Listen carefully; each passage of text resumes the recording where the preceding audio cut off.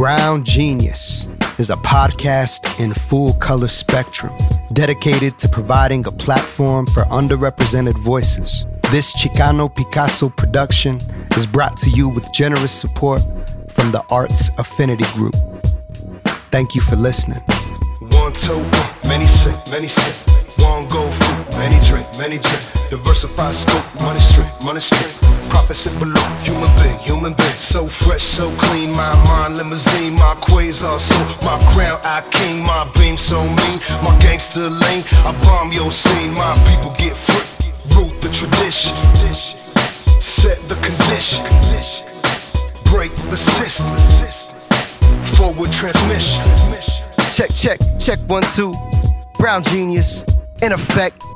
We're back again, moving forward into the future. This is Molina Speaks. And Cherie, Love Mestiza Brown. And we are blessed to be in the studio today with Candi CdeBaca. She's the executive director of Project VOYCE here in Denver, Colorado. Es la historia, mi historia, tu historia. Es la historia, mi historia, tu historia. Para todos que luchan. Es la historia, mi historia, tu historia. That's an old school Mo Speaks cut from like 2006. All right, Miss Candi, tell us your story. Thank you for having me. I am a troublemaker. You got it all wrong. I'm a troublemaker. That's what I do. That's my profession. I am an East Sider, born and raised in Swansea. I have been here most of my life, except for the couple of times where I left, once to San Diego, once to DC, and I'm back. I was a Manual High School graduate, first generation high school graduate in my family. When I went out to San Diego, it was for college, my bachelor's degree, came back to Denver, finished my master's degree in social work, and then I moved out to DC to do education policy. And I moved back to Denver in 2014, and I took over Project VOYCE, an organization that I actually co-founded when I was in college at the University of Denver getting my master's. So I'm here to make trouble for my hood. The city's changing a lot, and I'm trying to make sure that our communities are not lost in the change and they have an active role and the tools they need to play that active role in the change. Where do you get your culture from? You know, where do you get your style? What did you inherit? Well, first, before I tell you all that, when I say troublemaker, it's to spark questions about trouble for whom, because that's the way I think the world perceives me. But I'm a truth seeker, and a light bringer. And so for some people, that equates to trouble. For my people, it doesn't. And so that's who I'm here to serve. And I love highlighting that at the beginning because I own it. Because if that means trouble to someone else, I step into that very proudly. My mixture is interesting because I don't think it's something I valued early on in my life. It took quite a while to value. I come from a family who's been in Denver for 4 generations, but came up from northern New Mexico, Las Vegas, New Mexico, on my mom's side. And on my dad's side, he's from Cuauhtemoc, Chihuahua. And so with all of the things that happen in the American Southwest, most Southwestern Mexicans come with a lot of baggage that's connected to racial identity and race politics that happened when the United States took Mexico. So growing up, I grew up in a half Black, half Mexican community. And because I wasn't an immigrant or a first-generation immigrant on both sides, I identified as a Chicana, and I didn't know why. I just knew that's how we identified. My grandma, with her mentality that was really shaped by the Southwest and her time period, she did not like us to identify as Chicana or Mexicana. In fact, she encouraged us to identify as Spanish. And for a long time, I didn't understand what that meant. but I knew we spoke Spanish, so I would identify like that occasionally. It wasn't until, I left my neighborhood, and it was a neighborhood that really insulated me in a lot of ways because of the fact that it was a hyper concentration of Latinos and Black people.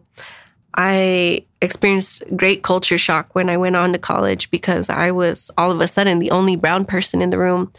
And so I had to think about what that brownness meant to me and what that brownness meant in context of where I was. And so I questioned a lot of the things that made me who I was as a Latina, and more things became important to me. I learned about the Chicano movement for the first time in a classroom in San Diego. And I was learning about the origins of the Chicano movement in Denver, specifically with leaders who had been a part of the community I grew up in and went to the high school I went to, and I had never heard of them before. And so that really forced me to dig deeper into who I was as a Chicana and what that meant as a political identity, and how it was a political identity that really was designed to connect people to an indigenous identity. And for me, when I started finding that indigenous piece of myself, that's when I found Candi. And it was something I couldn't describe before because I was around my grandparents and my great-grandma often. I thought that I had an old soul because of who I was around. But as I dug deeper into my heritage and my identity as a Latina, a Chicana, that indigenous piece of me was something that told me I had been here before. And that old soul was really ancestral knowledge that I carried in my DNA that I didn't recognize as ancestral knowledge until that point. And so I think that's where my flavor comes from, where my style and my attachment to my community and to empowering people who have been silenced. I really love that. I really love how through a series of events in our lives that will lead us to the point in the moments where things click and certain parts of our DNA is reactivated and reawakened. And it is a remembering of who we are and what we're here to do, and a remembering of purpose. And I would love to hear how your journey with reclaiming ancestral knowledge informs your work with Project VOYCE, and how the ancestral piece and the ancestral history and the ancestral work is incorporated into the training with Project VOYCE as well. Can you tell us a little bit about that? Yeah, definitely. That moment I talked about earlier about learning about who I was in a classroom thousands of miles from my community was that moment that taught me what it would take to activate an entire population and generation. What became very clear in that moment was how the information that I was soaking in that space was intentionally kept away from communities who needed it the most. And the absurd part of being in that space was that I also realized at the same time that space wasn't designed for me to be there. And it was almost accidental that I broke some code to get into that club to be there. And so to be in a place where you felt like you only got here by chance, by luck, it wasn't designed for you to be in that place. And then to also experience the knowledge that almost felt like a secret. To put those two things together made me feel like this was the key. This was the magic bullet to take back information or to remind people of that spiritual, that ancestral information that's inside of us that's not nurtured naturally by the systems we're a part of that are shaping our lives. And so for Project Voice, the biggest piece of our work is really helping young people connect with who they are, not just as leaders, but as people in the community, as people in a long line of ancestors and workers or people who have worked for justice. And that's the one thing that I think makes us really different from other organizations, but is also the most effective part of the work we do. Because we say that we're a mentorship organization without a mentoring program. Because the simple sharing of that knowledge that helps young people connect with who they are or who they have been in past lives through ancestors, that simple knowledge is what it takes to show someone they're powerful, that they're capable, and give them the encouragement they need to step into leadership and the world in a different way. That's really beautiful. I love, the concept of Sankofa is very near and dear to my heart and to a lot of communities of color where we are taking knowledge from the past, making it knowledge that is very relevant to the present to build future. Yeah, that mentor that people need isn't always someone external. And that mentor can be the ancestor in yourself. Exactly.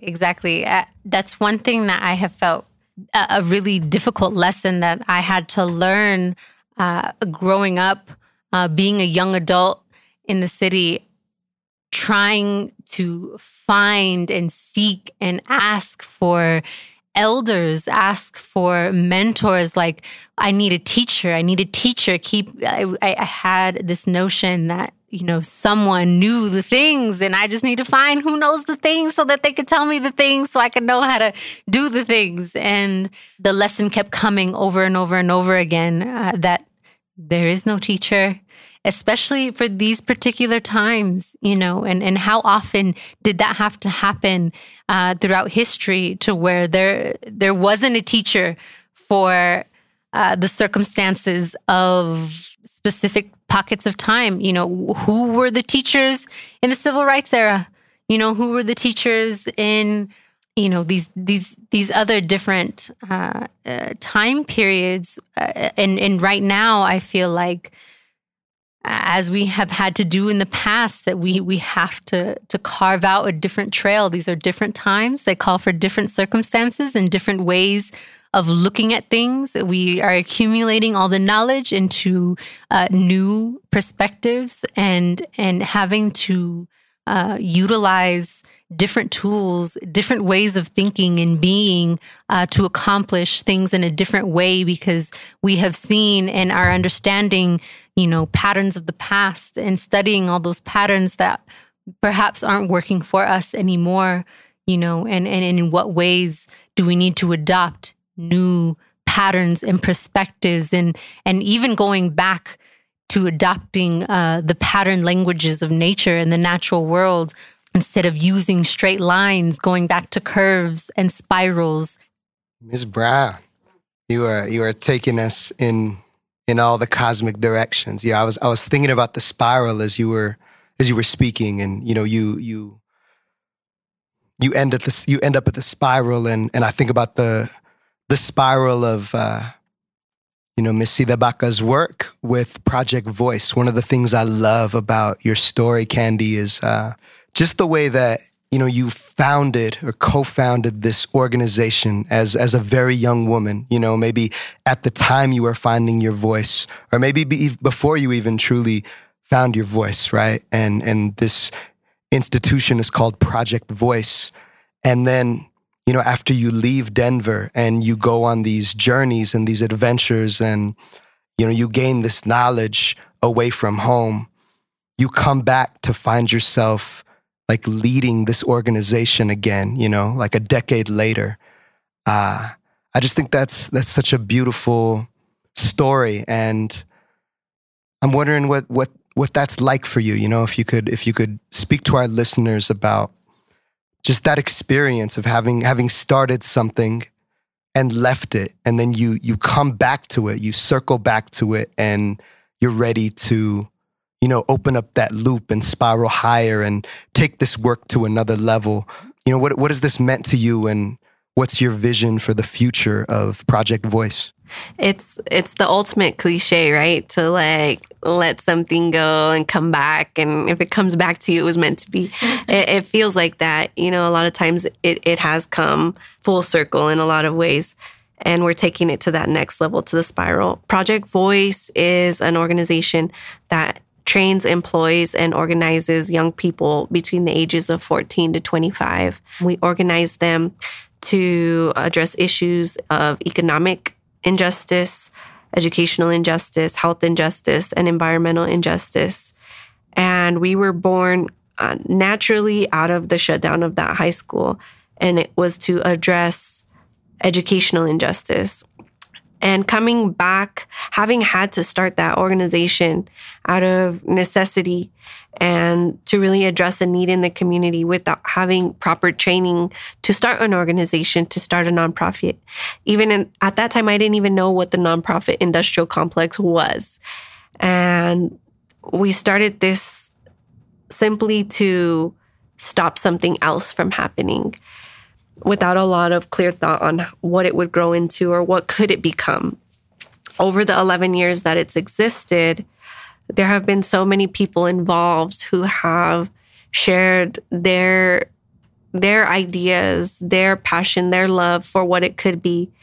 And I could have never, it wouldn't be the organization it is today if it had been me the whole time. I wouldn't be the person I am with the power, the knowledge, the skills, the tools I believe I have if I hadn't left and come back.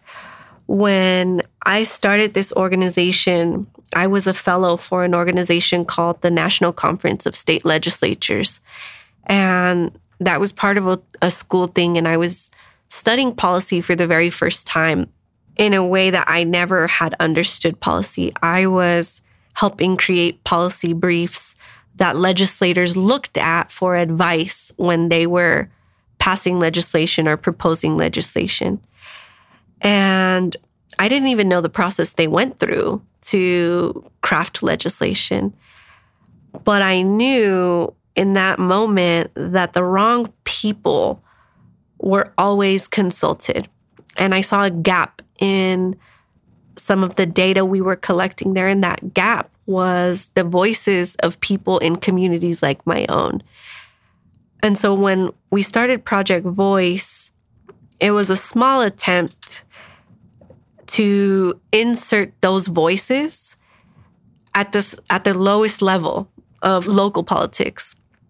And so when I left Project VOYCE, I went on to do national policy, education policy.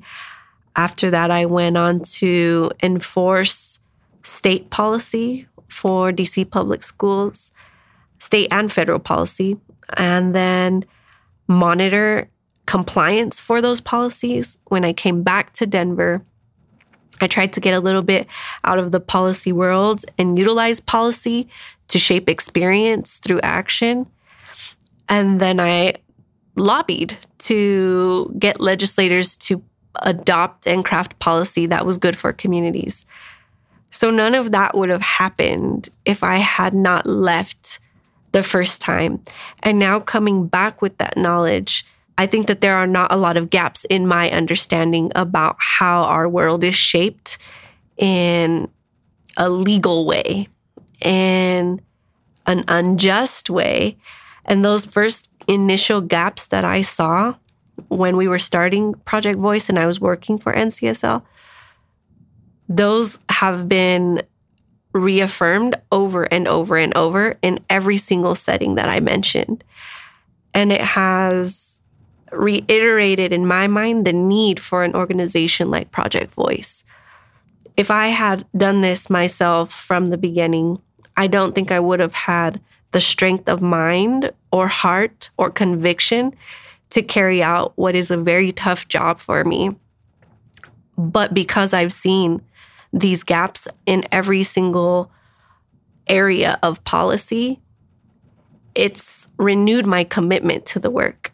And it's also showed me what work looks like in all the other ways I could have experienced it as an adult.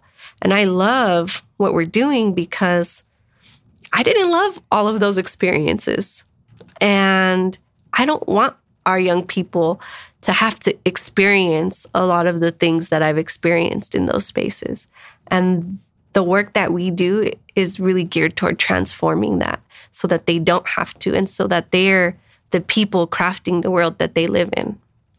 So a moment ago, you had referenced the nonprofit industrial complex. Can you explain to us what you mean by that? And I guess take us into your perspective on institutions. Well, first of all, every institution in our society, American society, I would stretch it to global, is designed to protect one thing, and that's our economic system, capitalism. All of the institutions, from education to the government, our institution as a nonprofit is part of this protection of capitalism. And it has garnered a name, and that's called the nonprofit industrial complex. And that really describes how people in the nonprofit industry didn't just invent this industry to do good for the world. People invented this industry as a tax shelter to protect capital gains. And it's very evident when you start studying the way nonprofits work that it was an industry that wasn't designed simply for good. And it wasn't designed to transform the world we live in, but rather to protect the world we live in, and specifically protect the many of the philanthropists who are touted as those who are trying to transform the world. It was designed to protect capital gains for people. And for me, as a woman of color leading this organization that is doing what some might call subversive work or trouble, as I mentioned earlier, we have challenges every single day keeping an organization like this alive, because we're reliant, like everyone else in the nonprofit industrial complex, on the generosity of benefactors who don't stand to gain much from a transformed system. In fact, they're doing just fine with how it exists. They're doing well enough that they have these funds to throw around. But what people don't understand is that often that sharing or that redistribution of dollars is a mechanism for control. And people who work in the nonprofit world will often talk about how funders make it really hard to do reporting, how metrics sometimes take you off of the work and instead have you focusing on numbers, and not people, or change. And that's true. That's 100% true. Most funders would rather you deliver 500 lunches to the homeless than actually change the policies that criminalize homelessness or make people homeless. And for us, we're the kind of organization that does something very different than most nonprofits. We look at root causes and we say, hey, it's not enough to just deal with the symptoms. We need to figure out what caused this problem and how do we transform that? Because we want to work ourselves out of jobs. We don't want this problem to continue. And that's subversive in that it jeopardizes the current power structure.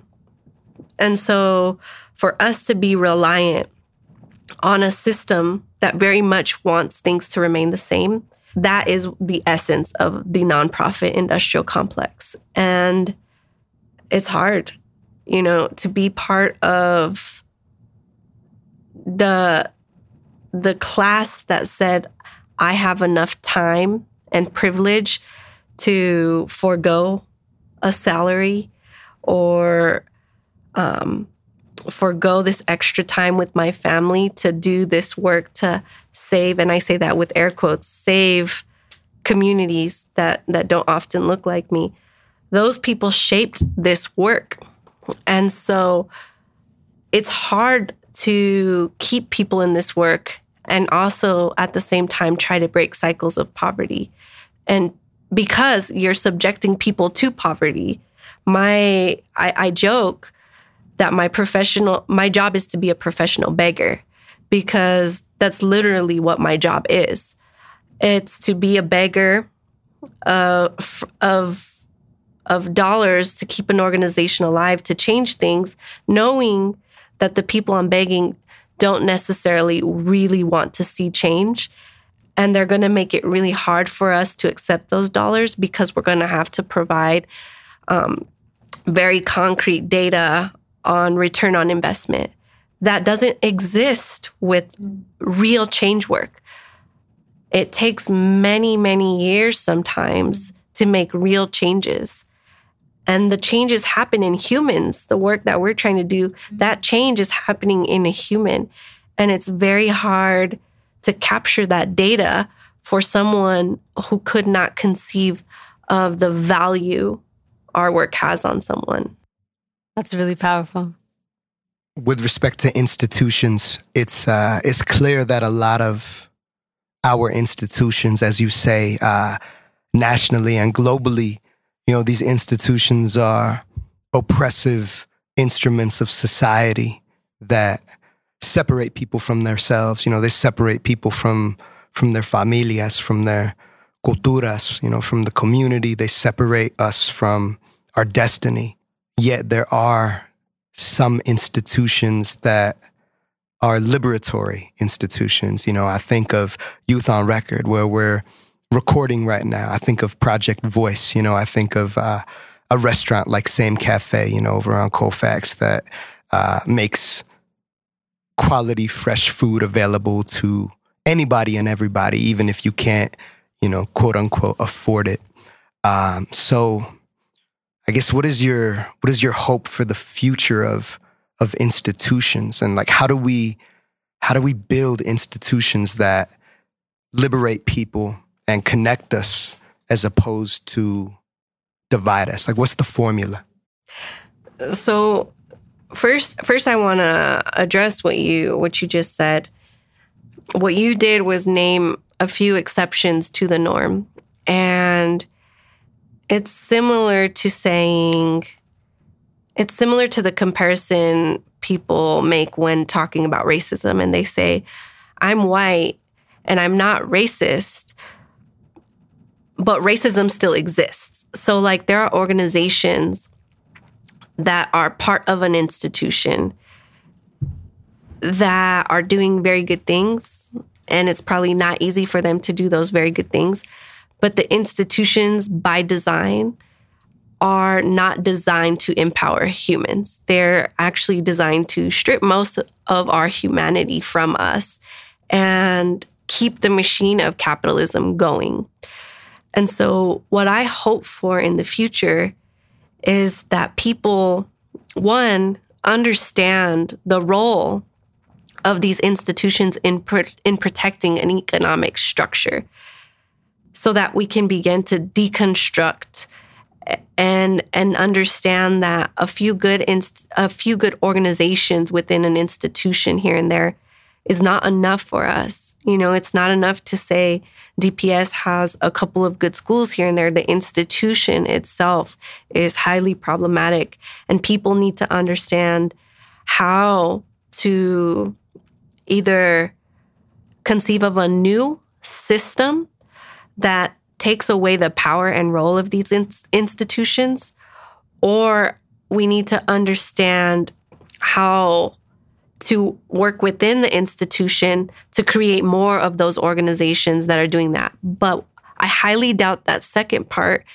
is worth as much energy as we've committed to it over the last few generations. I think that's the approach we've taken for decade after decade, is we've been trying to change the institutions, hoping that they could work differently without understanding that they work perfectly. They work perfectly to do what they were designed to do.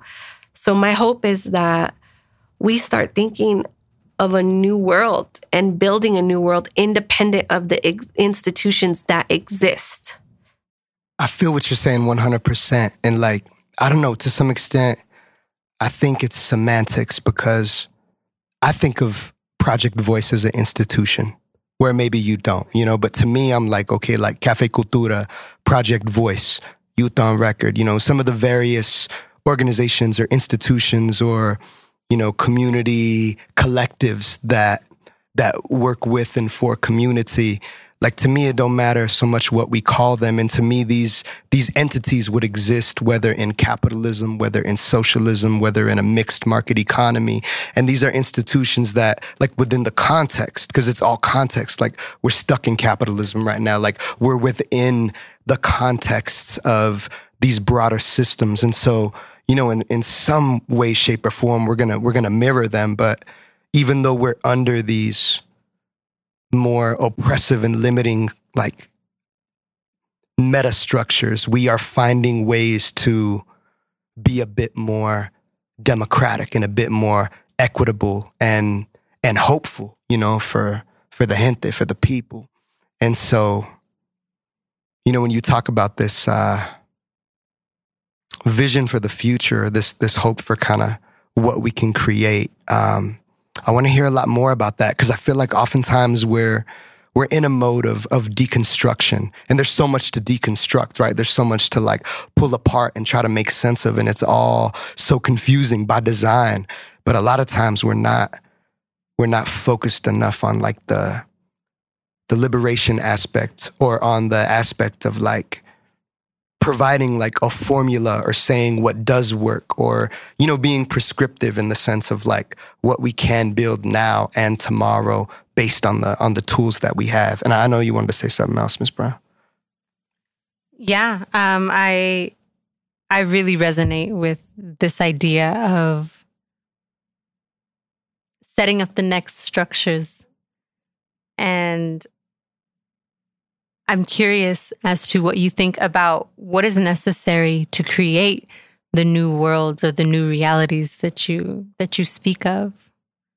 After we do some of the unlearning that we have to do to cleanse our mind of the poison that's been fed to us about how we need to be in an individualist culture, or how we need to compete in a capitalist society, I think we need to reject ego in a new way and understand that it's been done before us. There have been societies that existed before us in more harmonious ways. And for the alternative that we're going to create, knowing what has existed before us is important, but rejecting that ego enough to say that I'm not here to make profit off of you or anybody else. I don't exist to make profit. I exist to exist, and there's a way that we can exist in a shared economy. I think that the new alternative for us could be this shared economy, and that's an entirely new, or I wouldn't say new because it's existed in history we don't talk about or learn about, but it's an entirely contradictory economic system that a lot of people don't currently place value on. If it doesn't profit them, or if you have to actually share things, share space, share resources, it doesn't feel like you're successful in the context of this society. And the institutions you mentioned would have to radically shift. I mean, we'd have to shift away from being in a space where some of us are degrading ourselves every day to make it go on. You know, to have to be in a position as a woman of color who doesn't naturally have networks that want to give money to these causes is sometimes degrading to be a professional beggar. And while we're doing good, it would be much more powerful if we were doing good in a different economic structure where nobody was worrying about their economic security as something they're trading in order to do good work. And so unlearning, putting aside ego, and learning how to love other humans. I think that's something that from birth nowadays, you're taught not to do. You know, a little kid on a playground that you pull away from brand new kids that they just met cries out, "No, mommy, no, I want to stay. I love them." And what does a mother tell that child? You don't love them. You barely know them. You just met them. But that's how it actually should be. And that's a moment in time that happens often where we're teaching people not to love each other. And that grows into ugly things in this society. And we can't live like that. We can't survive like that. We'll never make another alternative that's more harmonious if that's not at the foundation of it. Absolutely. You spoke on, one of the very first things is the unlearning, the deprogramming of sorts and reprogramming into that love frequency, right? In your opinion, for those of us who are just starting the unlearning process, what are some of the narratives that you feel most passionate about rewriting? Which narratives, which ones just need to go, like right now, right away, urgently, in order to make these massive shifts? And which ones are you currently rewriting, either in yourself or in your work? For me, I think at some point in time, there was a narrative that shifted about man and woman and feminine and masculine. And in a lot of communities of color, especially inner city communities of color, where families were broken apart by government and justice systems, women were left to run households, and women had to take on the masculine and the feminine in unfair ways. And that narrative has, I think, harmed a lot of our ability to start at that foundation of love. I think there's a lot of hurt that's misdirected because of the way families were broken and masculine, feminine energies, balances were disrupted. And so for me personally, that's one that I'm consistently trying to change for myself. In my community, the big one that I interface with daily that I'm trying to help our community change is that we don't have power, and that gangs and violence plague our communities and destroy our communities. We continuously bring this up with young people because our young people feel the policing of their bodies in their schools, on their streets. They're also consistently told by a teacher demographic that doesn't match them that they should do good so they can get up out of the hood and leave and do better. We're trying to flip that and say, do well so that you can take over your community, because it's valuable and you're more than capable of doing that. And these gang things that people are punishing you for, how do you transform that into something beneficial for your community once again? Because if we learn the history about how gangs got started, those those gangs emerged from a need to protect communities and from love.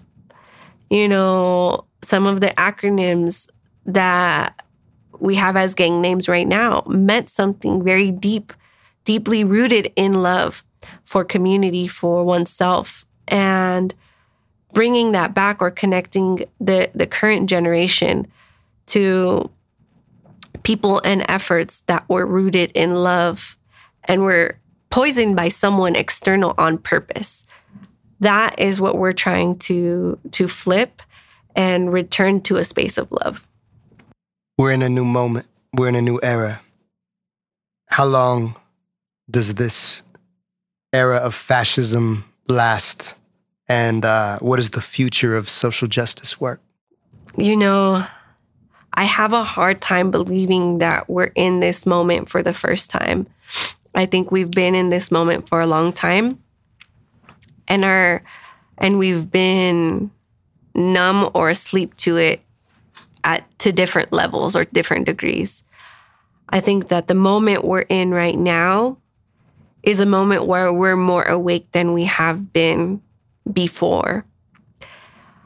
I think that for the near future, it's going to be tough. I don't think it's going to get easier in the near future. I think it's actually going to get more difficult because while I would say a large portion of our population is more awake than they've ever been before, there's still a huge part of our population that is not awake to that degree. And that will create tension. And that tension is going to have to be dealt with. And for us, we get the choice on how to deal with that tension. But we have thousands of years of history that we can look to and study of how people address this type of tension over time and decide if we want to repeat something that didn't necessarily create the outcomes people wanted, or if we want to respond in a new way. I think the beauty of the time we're in right now is that there's very little secrets. Most knowledge, most information, most connections to other humans around the globe are in the palms of our hands. They're at our fingertips.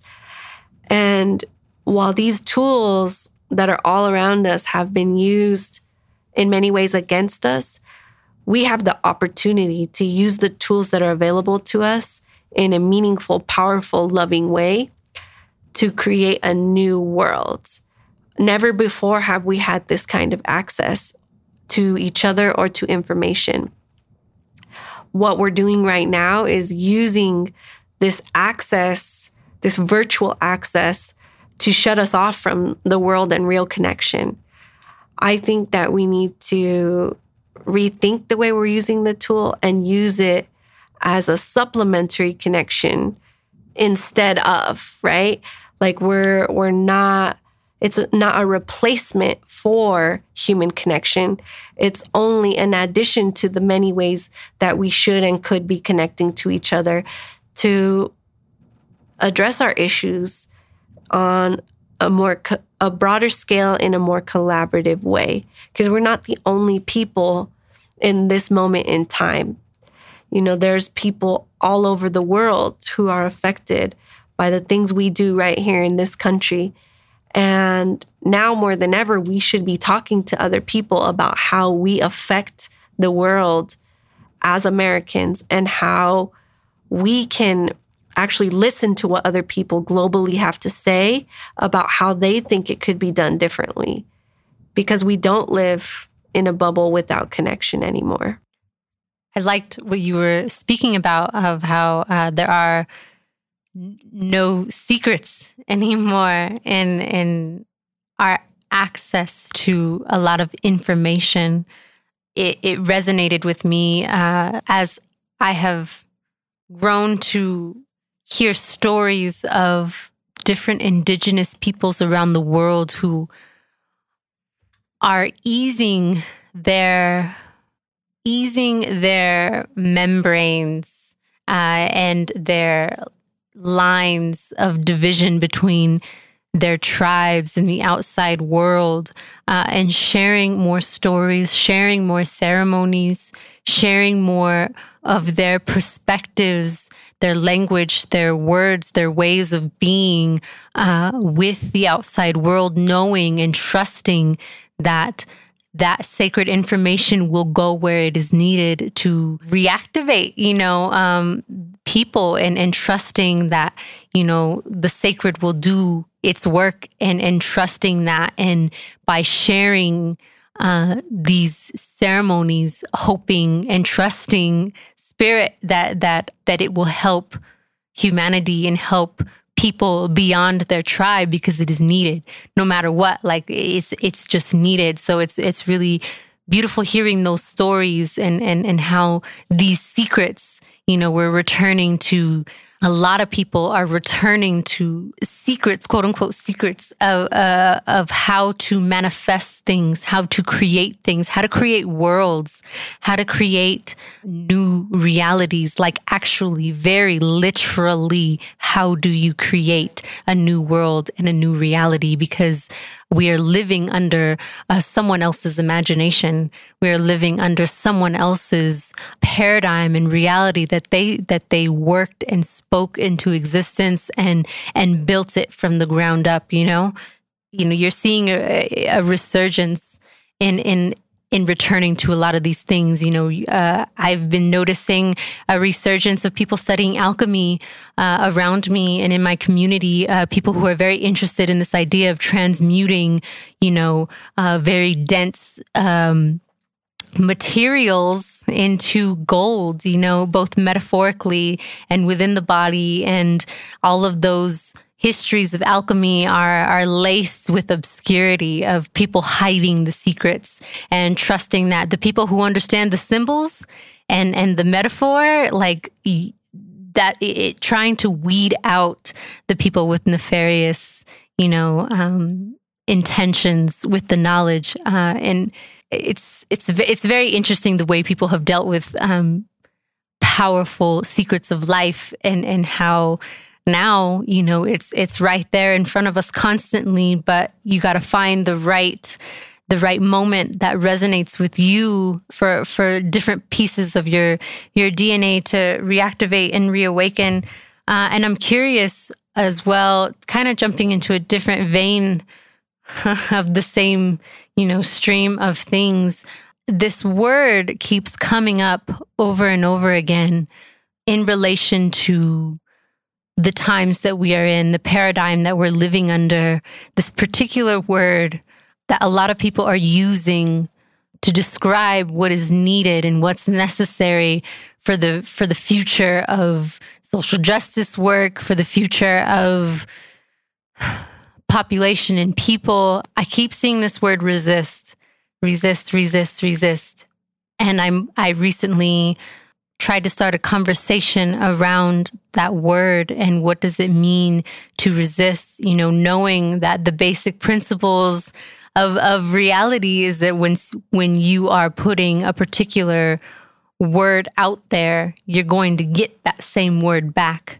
So if we are talking about resistance, we'll most likely, reverberate resistance right back to us.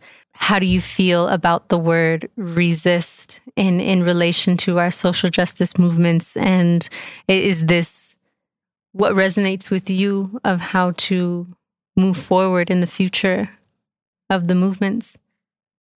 Well, that word is interesting, especially since earlier, like we talked about dichotomies and living in dichotomies and binaries being problematic.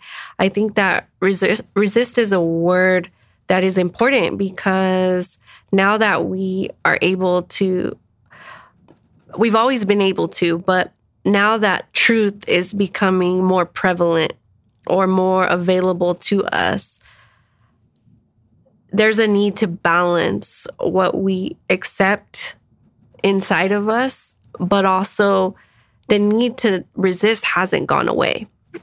Just like the body is able to physically wrap its arms around something to bring something inward, doesn't make the body stop protecting with hair on eyelashes or in your nose, protecting, resisting things from coming inside of your body. And understanding the world in a different way right now requires us to understand that nothing is completely right or completely wrong. And when you brought up earlier, understanding the world in from a more organic or biological perspective that acknowledges natural patterns, I think we have all of the answers we need right here in front of us in the body. Not only is truth available to us through technology, but truth about our bodies and what's happening inside, down to the molecular level, is available to us. We talked about the spiral, and you look at like a piece of DNA, and that is a spiral structure. You look at examples of, and this one's come up a lot for me recently, examples of functional communities, functional ecosystems, and they look like molecules in a visual way. Like you can see things arranged in the same way that the natural pattern of a molecule looks. These are things that are important for us to look to for answers. And when we say resist, I use it. I prefer create more over resist, but we've also embraced very unhealthy things for a long time. And unlearning what we've been wrongly embracing is going to require us to resist in some form or fashion that lie. And I think that we have to know that balance is really the word that we should elevate in all of this moving forward in the future, balancing the possibilities, balancing truth with resistance, and knowing that nobody's ever all right and nobody's ever all wrong. And on the continuum of space and time, the possibilities are so vast. Like we cannot, to think and associate the definitions that have been given to certain words, it is problematic in itself because language was created for a reason. And we've talked about this before. Language evokes emotions. Language, in some ways, evokes an idea of a course of action. And shifting that is our responsibility now. Shifting those associated courses of action or the connotations of violence or creating another way to use that word is important too, just as important as creating another way to exist is important. You said that we've been embracing a lot of the wrong things or self-destructive things. What are the maybe 3 things that come to mind first that we should stop embracing, like right now? Everybody who's listening, stop embracing these things. Individualism. I would say the traditional definition of success and American education. Word. The last thing we want to ask you about is the word fear. We were having dinner earlier with a group of young folks, trying to help, mentor them on their path to really settling into their artistry and doing something meaningful and fulfilling, for the mind, body, spirit. And we got in this conversation about fear. And, you spoke a little bit earlier about how so many people are asleep. And even in this time of awakening, so many people remain asleep. And I feel like if they're not asleep, then they're stuck in fear. You know what I mean? They're just filled with fear. And that fear leads to depression and anxiety and stagnation and an inability to generate the forward movement that is necessary to change things in your own life, and in your community and in the reality that surrounds you. So I guess we're wondering, what is your prescription for fear? Ooh. Dr. Dulce? If I had the answer to that, What you do? Fear is connected to that conversation about alchemy and like mental alchemy and knowing that we're powerful beings that could create our existence. That's information we don't get. Fear is instilled in us intentionally so that we never change the way things are, so that we never build up enough courage or desire to change things. And starting there with people, telling them and showing them how fear is instilled in us through those top 3 things that I told you to avoid or stop doing. That is how fear is instilled in us. And finding really tangible examples of things that people are fearful of and showing them what my favorite author tells us, Paulo Coelho, and I'll butcher it, but what he essentially says is that the fear of something is often greater than the thing itself, like greater than the actually doing it.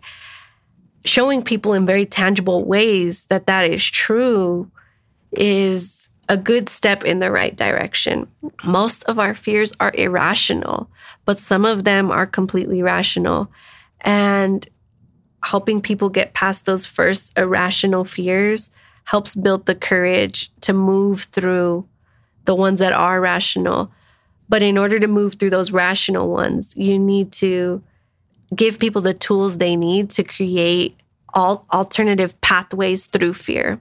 Because sometimes you're going to try a pathway to get through fear and it's not really going to work and it's not really going to reduce the amount of fear you have to try it again or do something else. But having a backup plan or another way to move through that fear gives people the confidence to move through fear as many times as they need to understand that fear is a part of the process and it's good because, you're awake, you're paying attention, you're acting, but it's not that serious. Once you learn how to mute fear, I think that you can step into your power and be the humans we were designed to be. That was it was a construction that is not innate. I don't think it's innate. I feel that one way to really move that fear, with the power of the voice and the breath is, speak what you're afraid of, right? Like, I'm afraid of death, but then you turn that into like, I am not afraid of death. I will not fear death. I will not let death conquer me. I am not afraid of fear. Say it as many times as you need to, but then I think that the trick is to like transform it once again to, I will live my life. I will live my life fully. I will have no regrets when I die. I will do everything that I need to do every day, every breath, every night until there is, nothing left and I'll go to sleep and I'll wake up and I'll do it again. You know what I mean? But it's like you're just transforming it, and speaking what it is, being true about what it is that you're afraid of. And then that's still not enough because then you have to transform it and flip it from a negatory statement into a positive statement, an affirmation that is the opposite of that fear. And connecting your experience to a natural pattern. A lot of people are fearful of failure or destruction, and destruction is often part of the process. And I like to use the example of a seed. Like, experiences are supposed to destroy what you were so that you can be something new. Like a seed destroys its container to become what it was meant to become. It's part of the process, and just finding as many different ways to cope with it as you can is the key, in my opinion. Orale, to all the seeds out there in your pods, chilling in your casitas, driving around in your carros, flying in your spaceships, we want to thank you for tuning in for another trip around the sun, moon, and stars. This is Brown Genius. It's a shout out to all the geniuses that it exists within you, no matter who you are, what your color is, or where you come from. And so we celebrate y'all for being with us. And Ms. Dulce, Ms. Candi CdeBaca, we honor you and we celebrate you. And, I know that it's all very messy, dealing with this nonprofit industrial complex that you speak of. But regardless of that, and regardless of what the structure and system is, like, you're doing very important work, and I know that as director, you say it's like a job of professional beggar, but I give y'all money every year and you don't have to beg me for it, and one of the things I love about your organization is like, you host your big annual fundraiser in the gymnasium of the school that you went to, as a high school student. And like, I could bring my baby girl, I could bring my chiquita, and I could come in a suit or I could come in like khakis and a white t-shirt and it's all love no matter what. Or I could come in, I could come Pachuco style and be in a zoot suit and that's cool too. I could it's for all the people. And it's one of the most just honest and genuine and authentic fundraisers that, I go to. So, we affirm you, and yes, thank you. That's why you're our Candi Rain. Thank you. I love you guys. We love you too. Mil gracias for listening to Brown Genius. Give us a 5-star rating on iTunes and spread the word. You can find us at browngeniuspodcast.com and on Instagram and Facebook. Brown Genius is hosted by Molina Speaks and Cherie Love Mestiza Brown. Produced by Radney Sino Cruz.